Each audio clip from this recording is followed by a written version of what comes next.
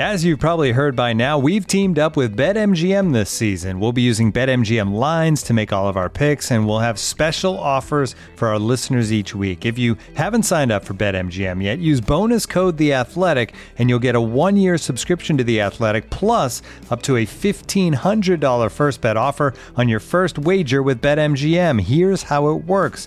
Download the BetMGM app and sign up using bonus code The Athletic. Make your first deposit of at least $10. Place your first bet on any game and claim your voucher for a 1-year subscription to The Athletic.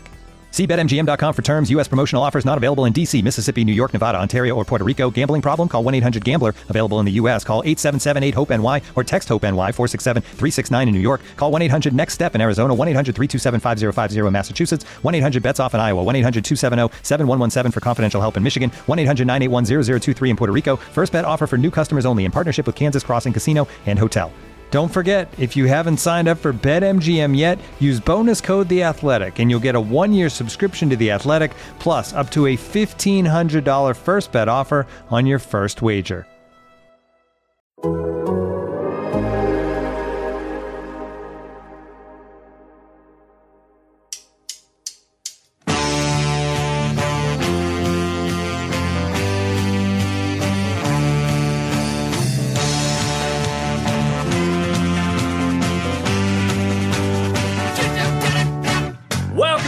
Soccer Show and our latest batch of listener questions. On today's show, we'll learn why Ralph Rangnick got the heck out of Manchester, what happened to Fabian Johnson, and we'll learn about our fantasy dinner dates. My name's Ryan Bailey. Joining me today to answer your questions is a man I haven't spoken to in a few hours. Taylor Rockwell, have you been interviewing for the Chelsea job?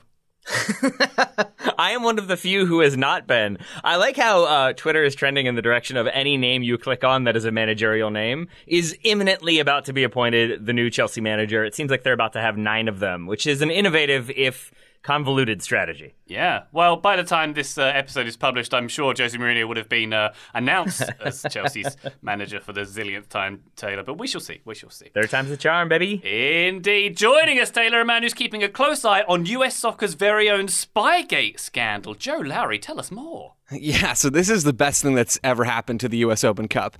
So Sacramento Republic are in Orlando training ahead of the U.S. Open Cup final, which is tonight as we're recording on Wednesday.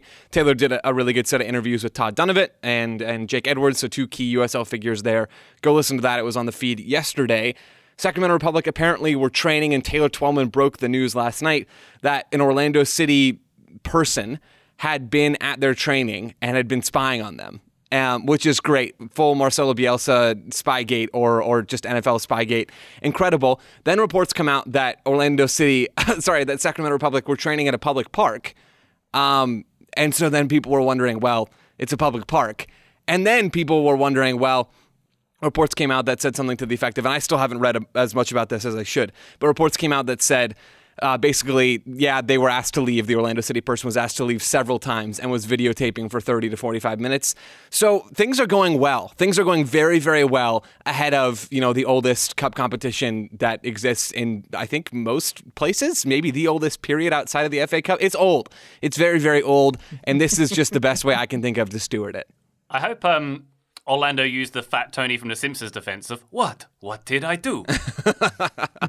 I believe that's exactly what they wrote into U.S. soccer. Yeah. I don't know how that went, but I'm going to assume it went well. Excellent. It does sound like they went with the Dave Chappelle, I'm sorry, officer, I didn't know I couldn't do that approach. So credit to them. That does seem like it's then going to set the table for a spicy U.S. Open Cup final if those two teams aren't exactly friendly with each other.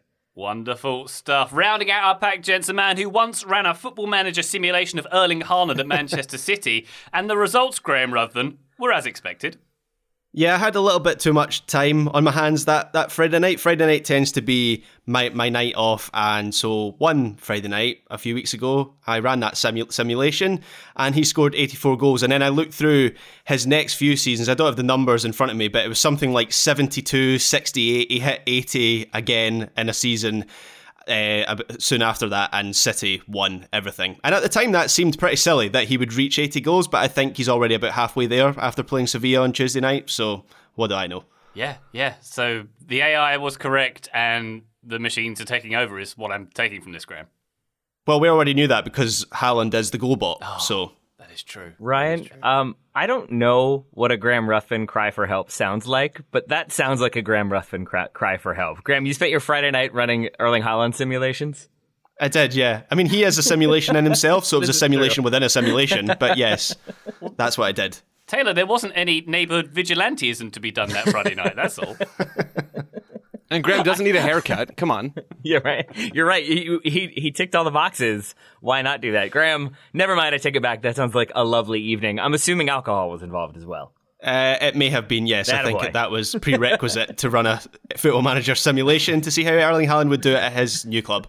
Excellent stuff. That's how rock and roll we are, listener. Let's get on with the questions you've submitted. If you have any for us, TotalSoccerShow.com/questions. We love to receive them and to read them out, like this one from Zachary Bates, who says he's a long-time listener, first-time writer-innerer. A few years back, there was heated debate over who could be considered the third best player in the world behind Messi and Ronaldo. Neymar, Gareth Bale and Eden Hazard were contenders for this title of third best. Though undeniably incredible at their peaks, it's fair to say all three have seen their careers take a turn south the past few seasons. Which of these three players, asks Zachary, came closest to their full potential, and which player has been the biggest disappointment? Joe, I'm going to lay out straight off the bat my two nominations for the player reached their full potential and the biggest disappointment. For full potential for me, Gareth Bale.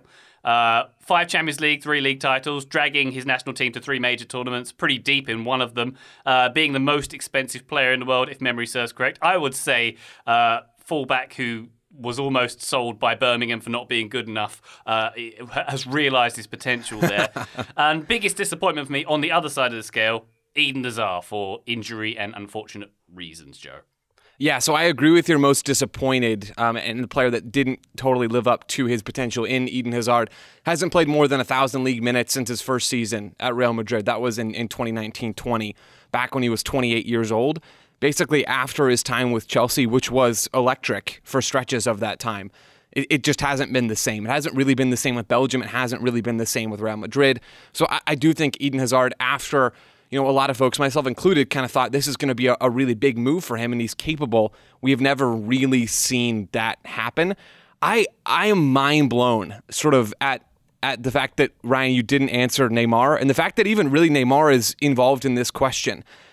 I think he is the closest to reaching his full potential, and I think it's not very close. I guess he's still a global superstar today. Like, he's still playing at the highest level. He's going out and helping PSG carve up Italian giants in the Champions League.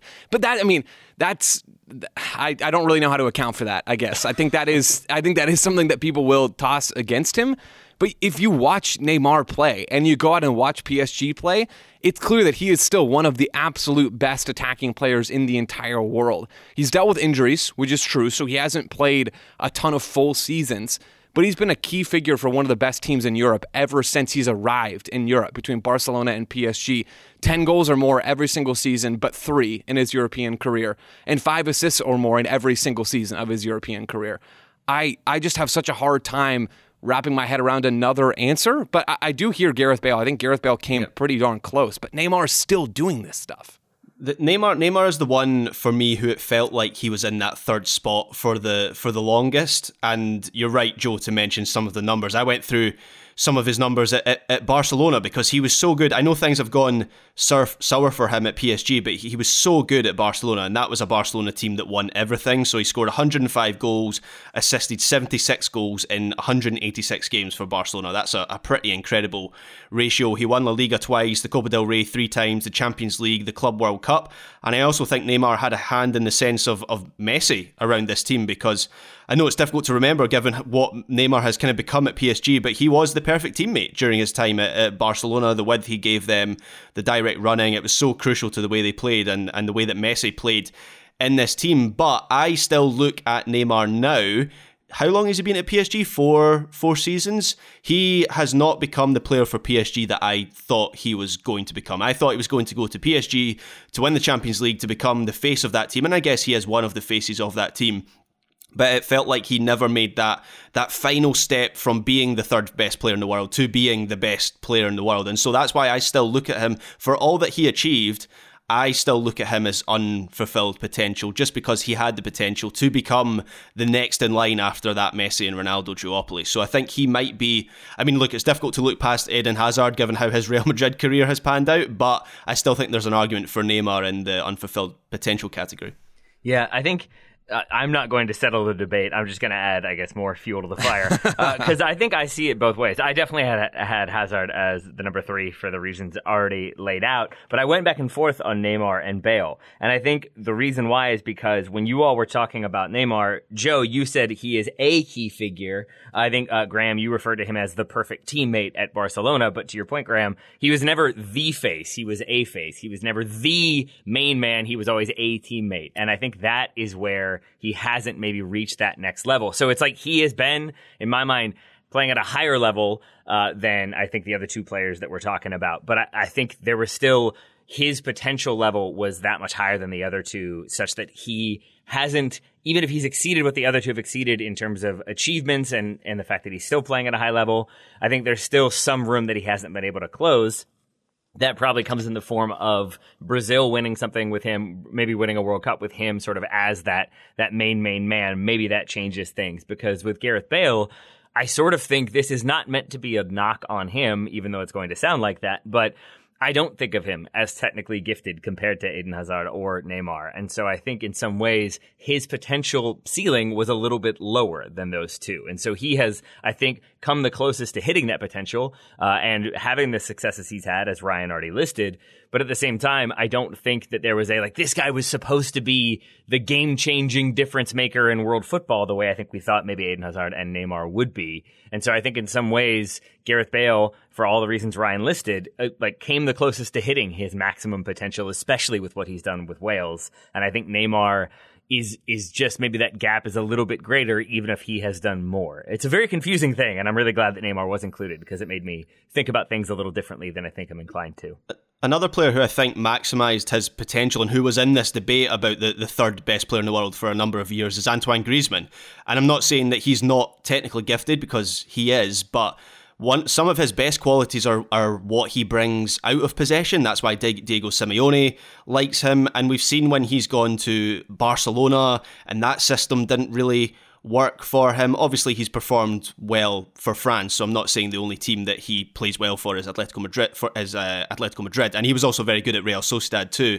But if you look through some of his numbers in his first spell at Atletico, the goals he scored per season, so 25 goals, 32 goals, 26, 29, 21, and that's for a team that it's not that easy to score those sort of numbers for Atletico Madrid under Diego Simeone. And you look at the other strikers that Atletico Madrid have had, even when they've been successful, and they've come nowhere near those sort of numbers. And he's not a penalty box poacher. He actually kind of started more as a winger when he joined Atletico Madrid and was moved into a central position. So I think Antoine Griezmann, he was in that debate for a long time, but he is on the side of maximising his potential in my eyes. All right, so it sounds like we have not at all reached a consensus in the answer to this question then, gents. Well done, everybody. We can be very proud of ourselves. But yeah, very good discussion there. Zachary, thank you very much for that question. Do send another when you have the opportunity. From one Zach to another, this is the Zach Attack segment, I suppose, of this, my favourite 90s band. Joe, Zach Attack, you like their music? Yeah, yes. Yep. Good. They were a fictional band from a TV show, but hey. Zach Lippert has got in touch. Why did Ralf Rangnick leave Manchester United? What was his new role supposed to be? And is there someone there now? Interesting one, Taylor Rockwell. This one, isn't it? As Ralf Rangnick, of course, is now manager of the Austrian national team. He was interim manager at Manchester United last season. The intention was for him to do that job until a permanent manager was found, and for him to move upstairs to an upstairs directorial role, which he claimed to start to do, but then got the Austria job simultaneously, and Man United said, no, you can't do that. That's my read of it, Taylor. I think that is a generous read to some extent. Laurie Whitwell has a great piece on this for The Athletic about sort of what happened with Ralf Rangnick in charge at Manchester United. Ryan, I think you're right. That was the idea. And I think if things had gone well with him as interim manager and he had sort of gotten the players back on board, gotten the buy-in that he was looking for, everybody kind of pulling in the same direction, I think what would have happened is he would have moved into that more kind of technical director advisory role, and then Erik ten Hag would have come in, and maybe the two of them would have collaborated on signings. Erik ten Hag would have been in charge of the squad, obviously, and there would have been a structure in place. And I think that was the goal.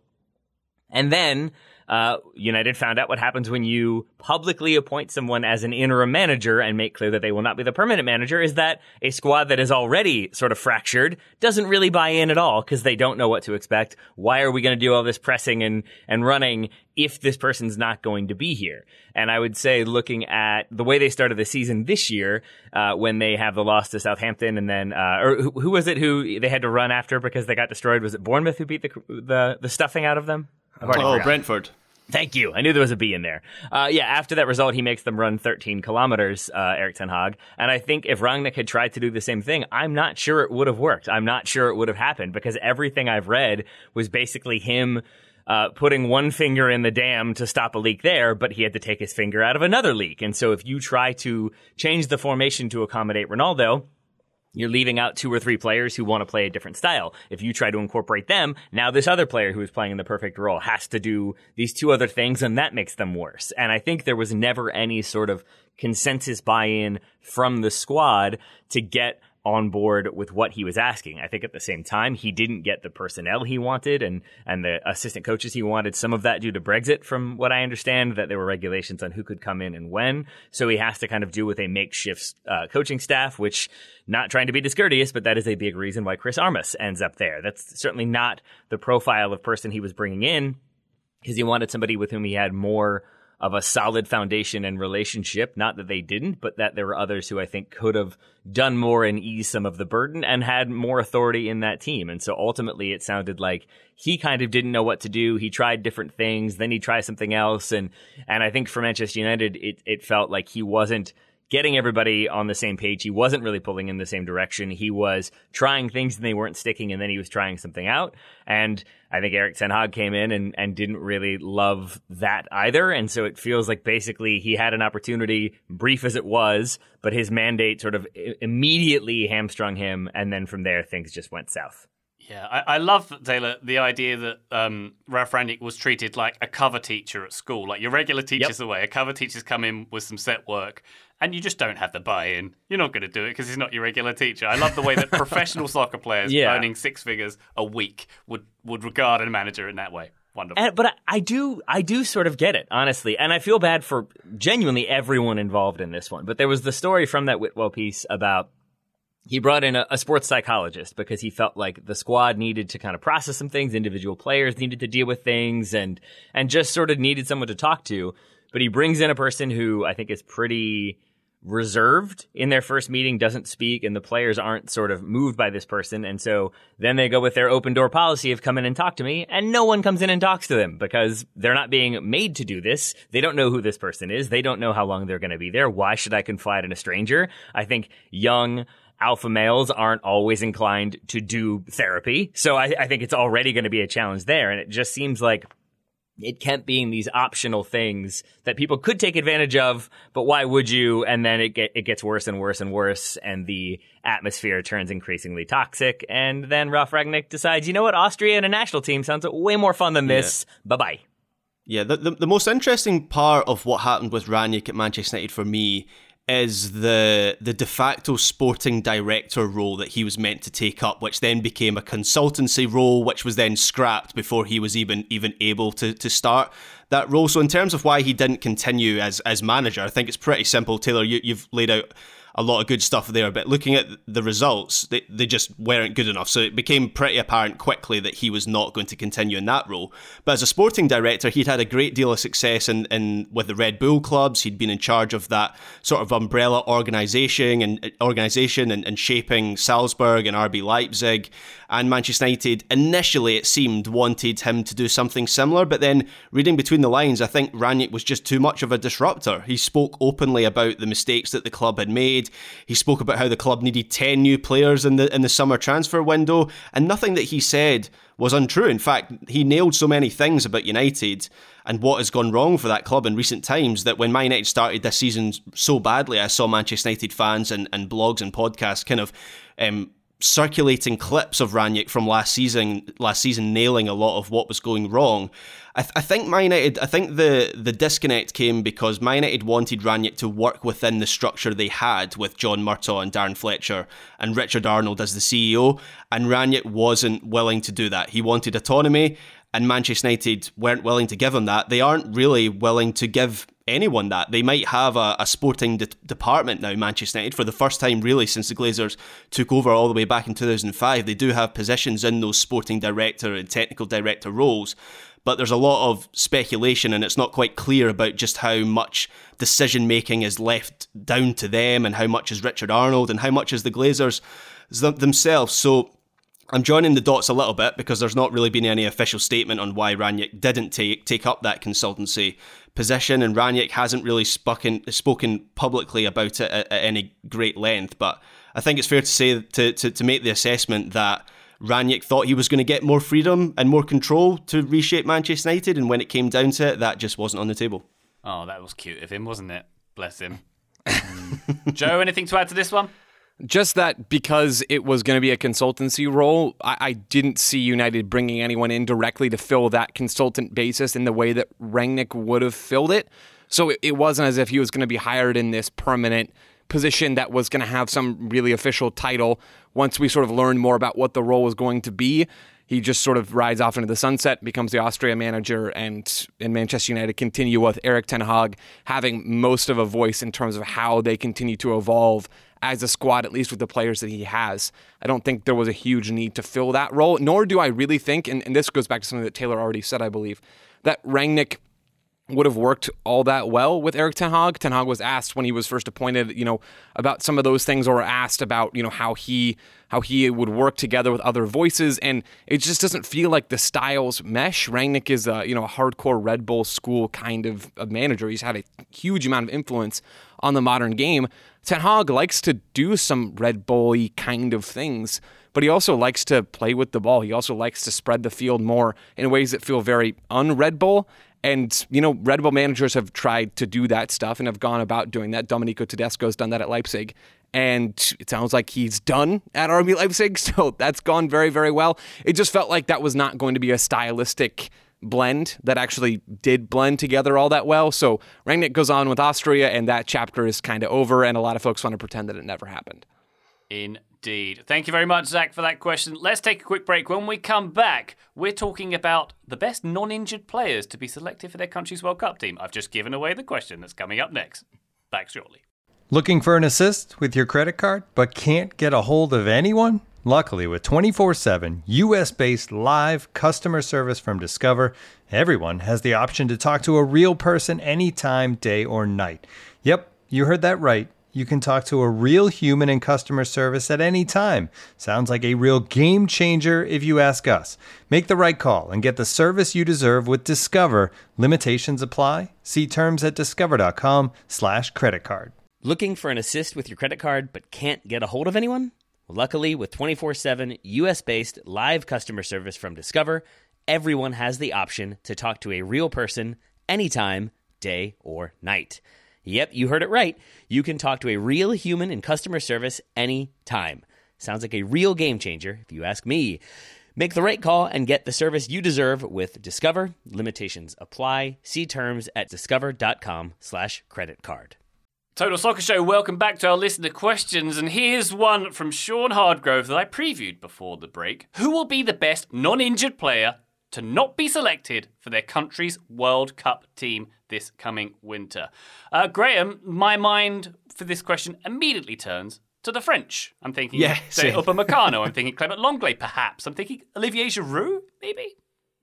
Yeah, so I think Giroud's got a fairly good chance of making the squad. You're right to go to France. That's instinctively where I went for this question. And so there are a few players who are maybe on the bubble. Maybe Upamecano is one of them. Maybe he forces his way in. So I was trying to find a player that you could say 100% they're not going to be in the French team or the French squad for the World Cup. So I looked at Wesley Fofana. he is unlikely to be in that roster because he hasn't had a senior cap for France. He's a £70 million defender now, a player Chelsea are counting on to be a key part of their team for years to come. Obviously, that team will not be coached by Thomas Tuchel, who was sacked unceremoniously this morning, but he's been off the radar for France in terms of their senior squad. He has under 21 cap, so maybe he's going to make that step up at some point in the future, but I would be very surprised if that step up comes before this winter's World Cup. And then I also look to Spain because I know Luis Enrique has certain favourites in that squad, in particular in goals. And I'm going to put forward David De Gea. And I know there have been questions about David De Gea recently, but he's still been one of the best goalkeepers in the Premier League over the last 10 years. And it's highly unlikely that he will be in the Spain squad for the World Cup. And it's not a decision made because Spain have loads of depth in this area, like France do in defence. You could understand why Wesley Fofana is not going to be in that squad. But Unai Simon is Luis Enrique's first choice goalkeeper. He was not that great at the Euros and has not been that great for Spain in general. And then their number 2 is David Raya, who is the Brentford goalkeeper, a decent enough goalkeeper, but not someone you would say who's performing week in, week out at the elite level. So it is slightly surprising in a sense that De Gea is not going to be in that Spain squad, but Luis Enrique likes his goalkeepers to play with the ball at their feet, and that is something, as we have seen at Manchester United this season, David De Gea is not very comfortable doing. Indeed. Good nominations, Graham. Taylor, where'd you go with this one? I too went to Spain, where I think Graham has laid it out with David De Gea, but I think also there's so many midfield options that I think any number of very, very, very good midfielders might not end up going, and I think the same is true for Brazil when it comes to their attacker. Their most recent squad for their friendlies in June, the attacking core, if you can say that a majority of the squad equals the core. Richarlison, Neymar, Gabriel Jesus, Rafinha, Vinicius Jr., Mateus Cunha, Martinelli, and Rodrigo. All of them very, very good players, and that meant Anthony, Firmino, and Gabriel Barbosa, who's been incredibly good in Brazil. All 3 of them left off. If Anthony hits form, let's say, maybe that's like Mateus Cunha dropping out, but I think there are so many good players in that attacking core for Brazil that I think any of them being left off would probably start for another national team. But then there are sort of the other side of this, away from just the squads are so good, you always have the falling outs, the players that don't get on. And I believe I am correct in saying that Hakim Ziyech has retired or refused to play for Morocco again.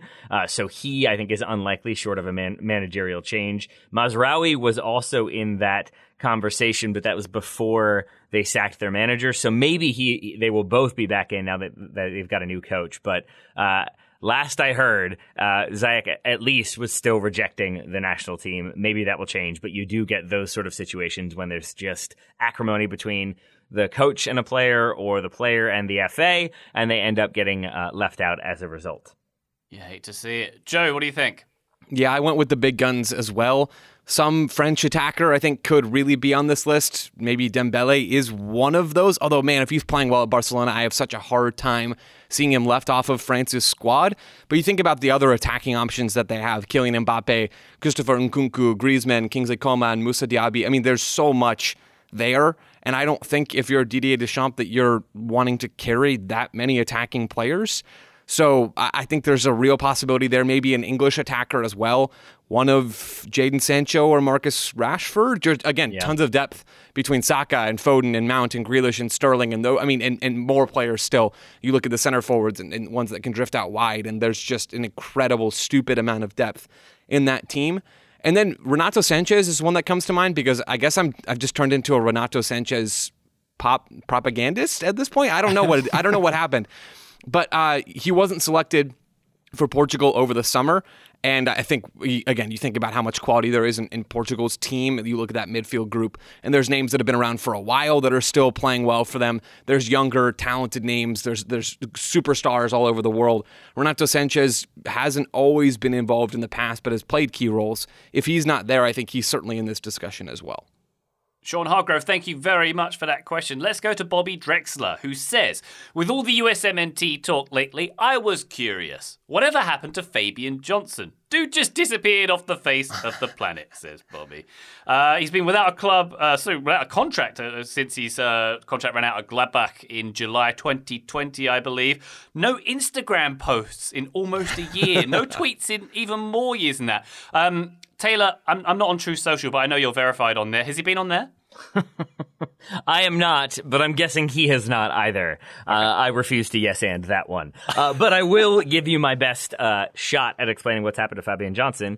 A couple things. First of all, he has aged. He is currently 34, turns 35 in December. So it's not as though he's a 28-year-old who's without a contract. That would be slightly more inexplicable. But I think when you look at the timeline of events, as you said, Ryan, without a contract since 2020, but he only played 6 games for a total of 271 minutes in that season due to injuries. And that really was sort of the story of his Gladbach career in those last few seasons. He hadn't played more than 20 games in the Bundesliga since the 2016-2017 season. So even the years that he was still playing for them, he missed a lot of time due to injury and I think was a somewhat inconsistent performer as a result. And that sort of goes with for his time with the U.S. men's national team as well.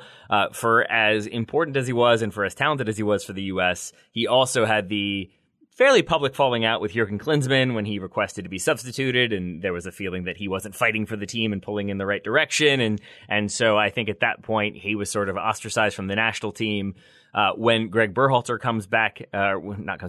is appointed, there are conversations, there is a discussion about Fabian Johnson being involved, but that's in the season when he spends most of his time on the sidelines. And I think that is a pretty big what if in my mind. If he had been playing well enough that he could justify Berhalter could justify calling him up to the national team, and he has successes there, I do wonder if that would have jump-started things or gotten him a move to another club. But because he wasn't playing for the national team, there were questions about his work ethic. There are questions about his fitness and sort of injury history. I think it meant that clubs were hesitant to spend money on a player who probably wanted a little bit of cash since he'd been playing for one of Germany's biggest clubs.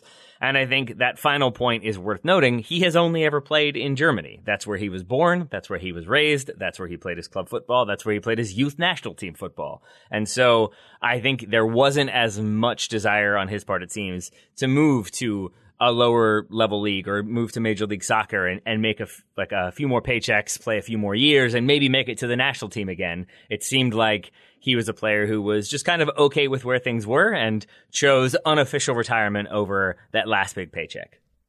Indeed, yeah. Any more theories out there, Joe? How are you feeling about this one? I mean, we could go really outlandish and come up with some good fiction stuff. We don't really and truly know what's happening with Fabian Johnson. He hasn't played soccer in a while. He maybe was kind of sort of going to be coming back to the U.S. men's national team after he and Berhalter met in 2019. That never turned into anything. It seems like given where he is right now in his 30s and given how long it's been since he's played, it doesn't seem like he's coming back anytime soon. I think Fabian Johnson just sort of rode off into the sunset, but really I can't say any more than I think because that's kind of all we know. I heard that he's actually the Orlando City spy. That's the rumor. Makes sense. That does check out. Yeah, he's just been hanging out at random public parks in Orlando. This is that's kind of a dark turn for Fabian Johnson. Graham, you need to run a Football Manager simulation and see actually where he ends up in the game as well.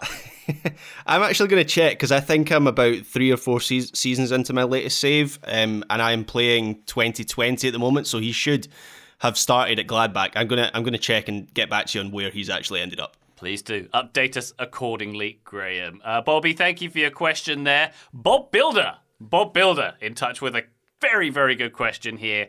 Here we go, guys. You have to set up a dinner for yourself and 3 other people. A footballer, a non-football athlete, and 1 other celebrity of your choosing. Who are you inviting, and what will the dinner be? Oh boy. Graham Ruthven, I come to you first because I assume you're going to eat a pie of some kind with your fantasy table of guests. Yeah, a meat pie for the main and a fruit pie for dessert. So that's the first thing. That's the menu. And no vegetables. No vegetables for Graham. Oh yeah, no vegetables at all. I mean, onions in the pie, I guess that's allowed. But yeah, that's your greenery. That's one of your 5 a day. It's in the pie.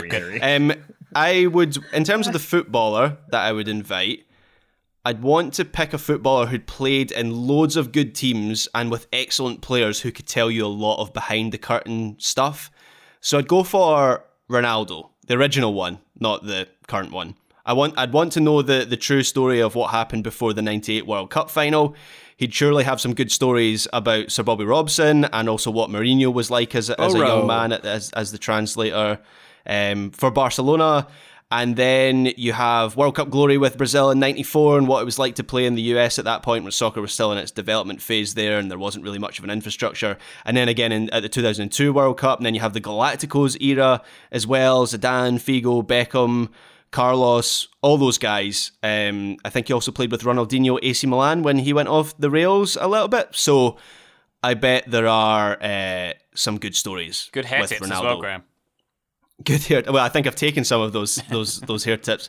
Did he ever dye his hair blonde? Maybe he didn't. So maybe my next hairstyle should be the semicircle at the front of my head. What do you even call that? I was struggling to describe I'll what that Venmo you was. $100 if you do that, Graham.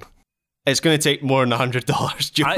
I mean, I do have a price, but it's not $100. Anybody else want to chip in? I'm in. I will double Joe's amount. But with the specific caveat that you have to do it at your local barber, who I'm assuming is a dour Scottish man who will be very confused by this request. And you have to film it for comedic but posterity purposes. Okay, if you can tell me what I'm asking for, because I'm struggling to describe what that Ronaldo Just show him a hairstyle picture, was. Graham. It's easy. Big triangle on head, nothing else. Okay. Oh, wait, is that official? Does Graham agree? No, I'm not doing that. All right, Graham, That's a step too far. So tell us which non-athlete named Andy Murray you're going to have at your table as well. Oh, I forgot. I had to pick two more. Sorry, I forgot where I was going with that there. No, obviously my non-football athlete is Andy Murray, my absolute sporting hero from my hometown. And I've spoken to him a couple of times, but I've never had dinner with him. So he owns a fancy hotel around the corner from where my parents live, so we could eat there, I guess. Graham, I saw a thing where he eats like 4 plates of sushi every meal or something.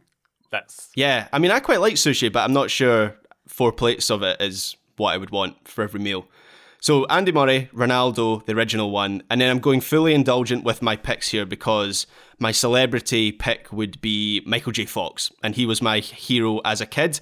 I once told my parents that I only wanted to be called Marty and to stop calling me Graham, and then in adulthood, I learned more about his fight against Parkinson's and the fundraising he's done in researching that disease, and I've got a huge amount of admiration for him, and it's great to still see him put himself out there. I remember when he was on Kimmel with Christopher Lloyd a few years ago and they got out the DeLorean, and that was just great. My heart soared watching that. And then he played Johnny B. Good at a live concert with Coldplay a couple years ago, and obviously playing a guitar with Parkinson's is not particularly easy, but he still does it and still very good at it. So my three would be Ronaldo, Andy Murray and Michael J. Fox. Graham, are you a Curb Your Enthusiasm fan?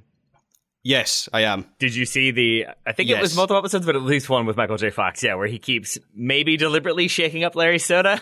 Yes. I think his willingness to lean into that is pretty commendable and amazing. That's a great one, Graham. I like his willingness to do a blues riff in B, ask people to watch him for the changes and try to keep up.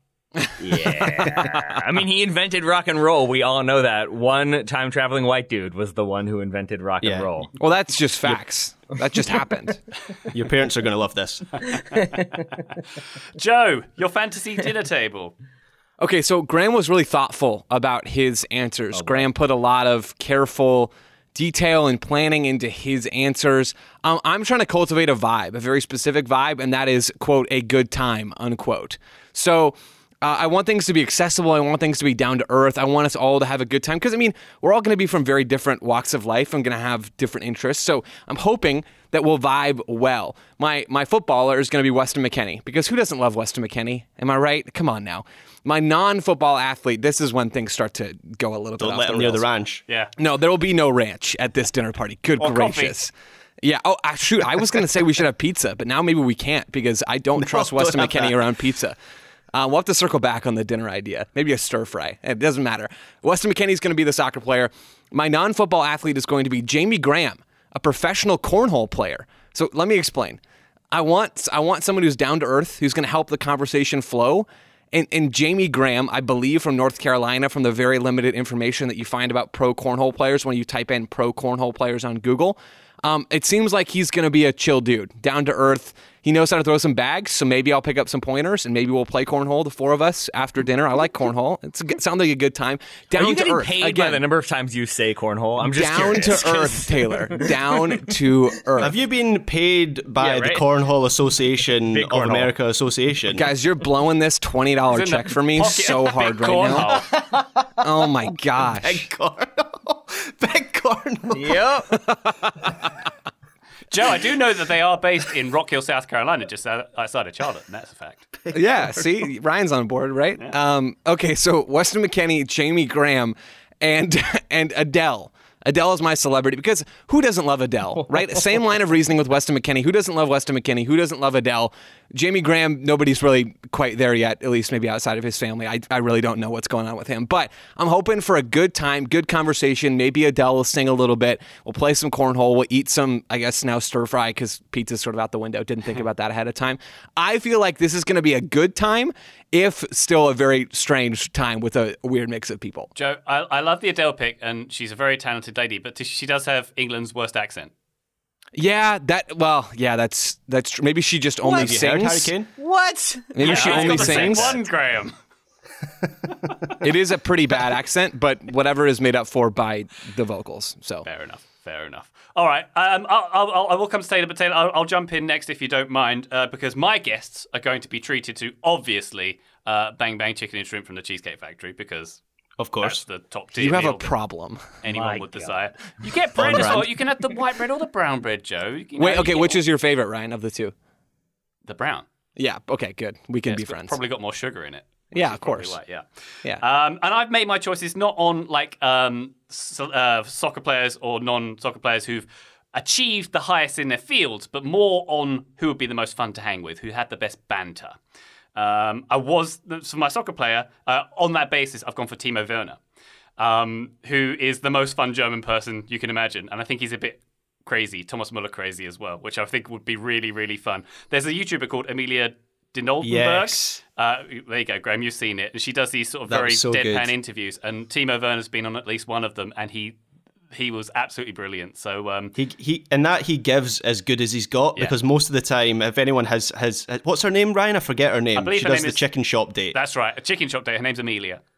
Right, Amelia. So she's very deadpan, and her whole thing is to make people feel very uncomfortable. And there's only a couple people who I've seen give as good as they've got. One of them is Louis Theroux, who you would maybe guess he would be good in that setting. And the other one was Timo Werner, who was hilarious in that video. Very much so. Louis Theroux, by the way, pronounces his surname differently to Justin Theroux, even though they are very much related. Odd, but anyway. My non-soccer athlete, I'm going for someone you might have heard of, Graham. US tennis player Jennifer Brady. Are you aware of Jennifer Oh, yeah. Brady? Yeah. I have. So she had some decent success in like around 2020. Has got a WTA title. But I, for many years, edited WTA videos. And so I get to see a lot of the rushes and a lot of the footage which you put together. And she is legit the funniest person I think I've ever seen. Like, not just on camera stuff, but like when she doesn't think she's on, she's absolutely hilarious. So I think she'd be very, very, very entertaining as a guest. And tennis players have fundamentally cool lives. They travel around the world as their little self-employed one-person teams. And yeah, I think she'd have a lot of stories as well. So she's my non-football athlete. My celebrity, I was going to go with my all-time hero, Noel Gallagher, who is obviously very entertaining and good value. He's also very good on that YouTube series where they eat the wings, the spicy wings. Hot ones. Hot ones. As is my eventual choice, Sir David Grohl. Because I think he's also a man who's got a lot of stories. He is my hero, to use a pun phrase, if you will. And I think he'd be very, very entertaining. I think he'd get along with Timo Werner and Jennifer Brady just fine. Taylor. If you're eating at Cheesecake Factory, are you having this fun dinner at 5 p.m. or how's that working exactly? Why would I eat later than that? I wish you were joking. I feel like you're not. I've gone for some combination of what you all have gone for, though I think Joe hit it right with you want that good chemistry. And I think I ended up putting more effort into this question than any other question we've answered today. Here's who I've got for you. I've got, as a footballer, I want Erling Haaland. I'm fascinated by him. I need to know how weird he is. I need to know how much he would eat. He doesn't eat food. He's not a human. Oh, we'll find out. Does he eat like clear gelatinous cubes? Are they glowing? I want to find out, but I also want to know just how much of a physical specimen he is, because at some point I feel like you've got to have somebody who can balance his energy and maybe end up in a foot race, and that's why Usain Bolt is also coming to my dinner. He will absolutely help me end this in a foot race between the two of them. I think that would be great, but for Graham, similar reasons to your Ronaldo, I think Usain Bolt probably has some great stories. And then we need some conversational glue. The man who has held SNL together for like 20 years now, Kenan Thompson, is also coming to my dinner. So it's Kenan Thompson, sort of like adding the quick little one-liners in there, keeping the conversation flowing, keeping it light. Erling Haaland and Usain Bolt, and we're gonna do a barbecue medley because you need a conversation topic, and we're gonna get different barbecue styles so you can compare, contrast, decide which one's your favorite. But that gives us things to go back to when the conversation dies, as it tends to do. I think the average is every 7 minutes. So there you go. That's my squad right there. Every 7 minutes, we do okay on this podcast then. Yeah, not bad, right? Taylor, did you forget to pick your cornhole player, or You got that last one in, Joe? Do you get the full $20 now? again, there is certainly no check. Big Cornhole has influence everywhere. You wouldn't believe it. Big Cornhole has its talons in Joe Lowry, and they will not release him. But that's just fine. Taylor, one further question for me. Your meal choices, I assume orange soda and Good Burgers? Oh, no, it was barbecue. Barbecue. Okay, excellent. Yes. And a pint of nuts and bolts for Erling Haaland. Yeah. No, he just needs 5W20 motor oil. That's all he needs, and then he's good to go. I think you're going to have to make a lot of barbecue because you've got two giant men there. Yeah, that's the plan. I'm not making it. This is a catered affair. Ryan Bailey will be doing the Maitre D services as well. Very good. I can't wait for that one. Very fun question, Bob Builder. Thank you very much for that one. We'll be back after this break with a few more. This episode is brought to you by Michelob Ultra, the official beer sponsor of the NBA. Want to get closer to the game than ever before? Michelob Ultra Courtside is giving fans the chance to win exclusive NBA prizes and experiences like official gear, courtside seats to an NBA game, and more. Head over to MichelobUltra.com/courtside to learn more. This episode is supported by FX's Welcome to Wrexham. Celebrity owners Rob McElhenney and Ryan Reynolds' small-town Welsh football club has finally been promoted into League Two after 15 seasons in the National League. Dedicated staff and supporters celebrate the team's return to glory while bracing for the newfound challenges that come with being in a higher league. Will Wrexham AFC stand up to the challenge and rise again into League One? FX's Welcome to Wrexham, all new, Thursdays on FX, stream on Hulu. Total Soccer Show, welcome back to Listener Questions. Tyler Cox has been in touch with a question for Graham Ruthven. How would a mid-table English Premier League side do in the Scottish Premiership? Likewise, how would Rangers and Celtic do in the Premier League? So I guess, Graham, we start off by picking maybe a mid-table English club and seeing how they get on. What's mid-table these days? Newcastle, Leicester, Villa? I don't even know. 10th or 11th, Well, probably. generally speaking, I think mid-table is the middle of the table. I don't know if I'm blowing any minds there, but that's where I went to pick the teams that Thank you, Graham. Please go on. they were talking about. I mean, it depends which mid-table Premier League team we are talking about. So if we're talking about a team like Brighton, I think they would have a shot of winning the Scottish Premiership. Obviously, they've maybe taken a step forward this season, currently sitting in 4th, but they finished 9th last season, so I think they very much count as mid-table. Newcastle, they finished mid-table last season, the way they're going at the moment, and the individual talent they have in players like Bruno Guimaraes and Sven Botman and Alexander Isak. I think they would win it too, most likely. But then you've got Wolves. They finished 10th in the Premier League table last season. Crystal Palace finished 12th. I think Celtic in particular would finish above both of them over the course of a full season. And the answer to this question obviously fluctuates over seasons depending on the quality of Celtic and Rangers, who obviously are the two teams that share that Scottish Premiership title. But right now, Celtic and Rangers are pretty strong. 2-3 years ago, they weren't so strong. I would have said they'd be near the bottom of the Premier League table. But right now, I think Celtic and Rangers would finish smack bang in the middle of the Premier League. Celtic would probably suit the Premier League pretty well with the way they play under Ange Postecoglou. So I think they'd have a good chance of scraping a top half finish. I wouldn't put them any higher than like 9th in the Premier League, but I think they'd have a decent chance of that. And then I think Rangers, if I had to predict, they would finish somewhere between 15th and 11th in the Premier League table. But the best thing about this question is that Celtic and Rangers aren't going to play in the Premier League anytime soon, so I can't be proven wrong on any of this. Might be in the European Super League together, though, Graham. Are they getting an invite to that? I feel like all the non-Big Five league clubs are looking on the window inside. What am I trying to say? Looking on... Are they on the outside looking in? There we go. Graham, how... Like, I'm asking this not with a then joke setup. How attractive of a destination do you think Glasgow is as a place to live?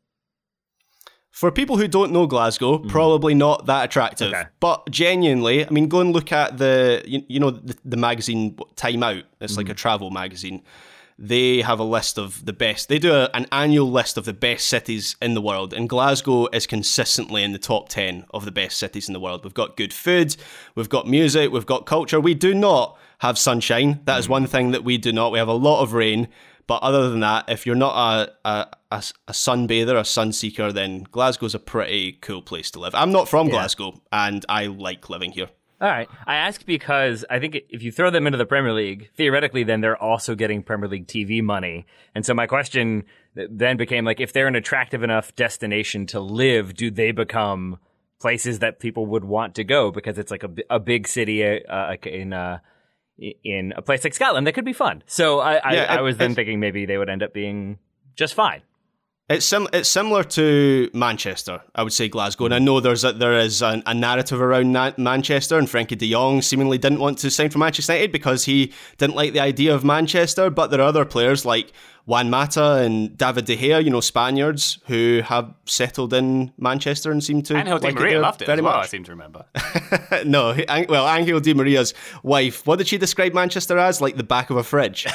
It's dark. It's pitch black at 3 p.m. and everyone is porcelain white, I believe is what she said. Jeez. Yeah, not a fan. I like Manchester and I like Glasgow as well. They really should start sending players on loan to Seattle just to see how they do with like constant rain, and then if they're good with it, then you sign them to Glasgow or Manchester. That makes sense to me. If you think this is bad, guys, you just wait.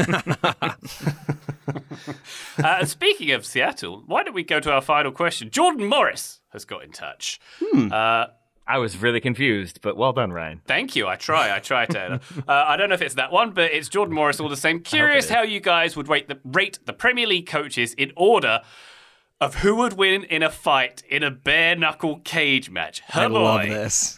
Jordan has suggested that Jesse Marsch is top tier and that Pep is bottom tier. Joe, I'm going to say straight off the bat, surely Patrick Vieira is Elite League top tier. Oh, yeah. Yeah, 100%. So I follow Jordan's tier system as opposed to ranking all 20 Premier League managers. Maybe I'm not committed enough to the bit. Either way, I felt like tiers kind of got us there. I have a few top tier, a few bottom tier, and a couple middle tier, and I won't take them all. But Patrick Vieira is certainly in the top tier, as is Jesse Marsch, I think. Another one is Antonio Conte. I went back through, fellas, and watched the tape of the Conte versus Tuchel scuffle after Chelsea versus Tottenham. And Conte won that battle. He gained territory on Tuchel. He was the aggressor. He was pushing forward. I know Tuchel's not even in this discussion anymore because he's no longer a Premier League manager. But Conte very clearly was on the front foot in that matchup. And I think if there hadn't been any other security presence there, he would have done some real... they'll just stop there. He would have won. In terms of bottom tier managers, I had Thomas Tuchel in there. He lost the battle to Conte. That's about as close as we've gotten to a bare knuckle fight cage match between two Premier League managers, at least this season. Tuchel's in there. Brendan Rodgers is 5'7", so that's going to be a little bit of a tough one for him against some of the other managers. See Patrick Vieira. And then Thomas Frank for Brentford looks pretty frail. I was looking at pictures of these guys, and he doesn't look like he's really been training for a bare-knuckle cage match, which is on him, to be fair. Yeah, but why not? I don't know why he's not ready for this. He knows he's coaching in the same league as Antonio Conte, but either way, he's in my bottom list. And then just one mid-tier. Mikel Arteta feels like he's trying to be intimidating, but he doesn't look intimidating. But I think he's got enough to him to put him in that middle tier. He's not top tier. I don't think he's bottom tier either. So he's going to be hanging out right in the middle for me. Yeah. What do we think of Jesse Marsch? Because Jordan Morris says that Jesse Marsch is top tier. Yeah. And he has obviously caused a stir with some of his touchline antics, and he has earned himself a reputation of being a bit of a bad boy. He's been sent off as a Premier League manager already this season. But I do wonder if in an actual fight he might be a bit of a scrappy dude. That's exactly the term I was going to use. He's a scrappy dude. Let me at him. Yeah. Have you seen that picture of Jesse Marsch with blood rolling down his face while he was playing in Major League Soccer? And he just looks so intense and unbothered. No, Jesse Marsch is top tier. I will not accept any scrappy dude slander. I'm suspicious. I think he might be a scrappy dude. And plus, those tight jeans can't do much for flexibility. He might be restricted in a cage match. I'll give you that, Graham. I kept missing Graham saying scrappy do, and I kept thinking, like, you guys are arguing over whether or not he's like a consummate fighter versus a scrapper. Now I understand. Yeah, Graham, you are incorrect. Jesse Marsch would be absolutely savage in this one. He is the one who would take it too far. He is Jurgen Klopp, but even more intense. He would beat Jurgen Klopp by like fighting dirty, and then I think he would probably end up being the villain in this scenario if we're going like full Royal Rumble. I think he probably gets past Patrick Vieira by Vieira being distracted, and he like stabs him in the back. And I think it comes down to a surprise one. I think it's Jesse Marsch versus Erik ten Hag. Erik ten Hag is the final girl in this one because he's unassuming but also ruthless, and I think also kind of a big dude. I think he did that 13-kilometer run with the team, so we know he's got the physical fitness. I think of the movie You're Next. He's the one who nobody sees coming, but then he's actually the one who's Bruce Willis style, wearing the wife beater covered in blood at the end, and has found his way through. I was trying to place Ten Hag in these rankings because he has definitely got a slightly dark edge to him, but I decided in the end that he was more of an evil CEO than a cage fighter. That's kind of the vibe I get from him as evil CEO. Yeah, Taylor, to be fair, I can run long distance, but I would not be good at a bare knuckle. Can you though, Ryan? Can you though? No. All right. Graham, another couple names I'll throw in the hat I don't think have been mentioned. Steven Gerrard, who we know of evidence that he's been at least one bar fight, a publicly disclosed one. David Moyes, I think it's all in the eyes. I think someone would just wilt in front of him. Yeah, Moyes, and also a Glaswegian, and Glaswegians, I guess, have a reputation. I'm not a Glaswegian myself, but I live here, and they've got a reputation for being rather handy in a bare knuckle fight. So maybe David Moyes is a bit of a sleeper there. My top three are Conte. I just can't look past Conte as a manager. I would be most frightened to face in a cage match, because even if I survived the cage match, I would be terrified about that walk to the car in the car park and not knowing where he was in the shadows. So Conte is my number one. Vieira, for all the reasons mentioned in those Keane Vieira battles, I feel like he'd be prepared for it. Guardiola, because everything would just be so intense and so quick, you just wouldn't know what was happening. There'd be hands everywhere, and all of a sudden you'd be on the floor. And then my bottom three are Eddie Howe, just too angelic, I think. Frank Lampard, do they have playground scraps at private school? And then Graham Potter. Graham Potter is my third one. He's just too clever to get into a bare knuckle fight. He would figure a way to get the better of you without resorting to violence. Frank Lampard is not a bad shout in the bottom, Graham, but he can be feisty. I remember when they were insulting him on TalkSport on a radio show once, and he called in and defended himself and started shouting at the presenters, which I quite admired. It was quite a bold move. You admired that? I'm not sure that's something. I don't know if that's the mark of a composed Premier League manager, but I take your point. Well, I'm now into the idea of this, like, slowly, you put them all in the cage, you lock that door, but then they organically just pair off and end up fighting the appropriate person. So, like, Pep and Arteta aren't actually fighting, they're just saying what they're going to do, and then the other one is saying how they'll cancel that one out before you even do that. Well, I'll cancel that one out before you can even cancel that one out, and that will be their sort of fight. David Moyes and Antonio Conte will just be screaming at each other from 3 inches away. Frank Lampard and Gerrard will be trying to fight each other, but they can't just quite make it work. And then, who was my other one? Eddie Howe and Graham Potter will probably just be like having sort of polite, but Englishly, devastatingly like burning conversations. That's how I see that one playing out. By the way, Graham, Eddie Howe, angelic, he manages the Death Star. But that's why they appointed him. That's the sports washing. Fair enough. All right. Jordan Morris, thank you very much for that question. What a wonderful episode of Listener Questions. Graham Ruthven, thank you again for your contributions. Thank you, Ryan Bailey, and remember, stay away from big cornhole. Joe Cornhole Lowry, a pleasure as always. Right back at you, Ryan. Taylor Walkwell, thank you again, sir. Thank you, my friend. Listener, thank you so much for joining us. Thank you. Go play cornhole. We'll be back on the feed very shortly, but for now, bye.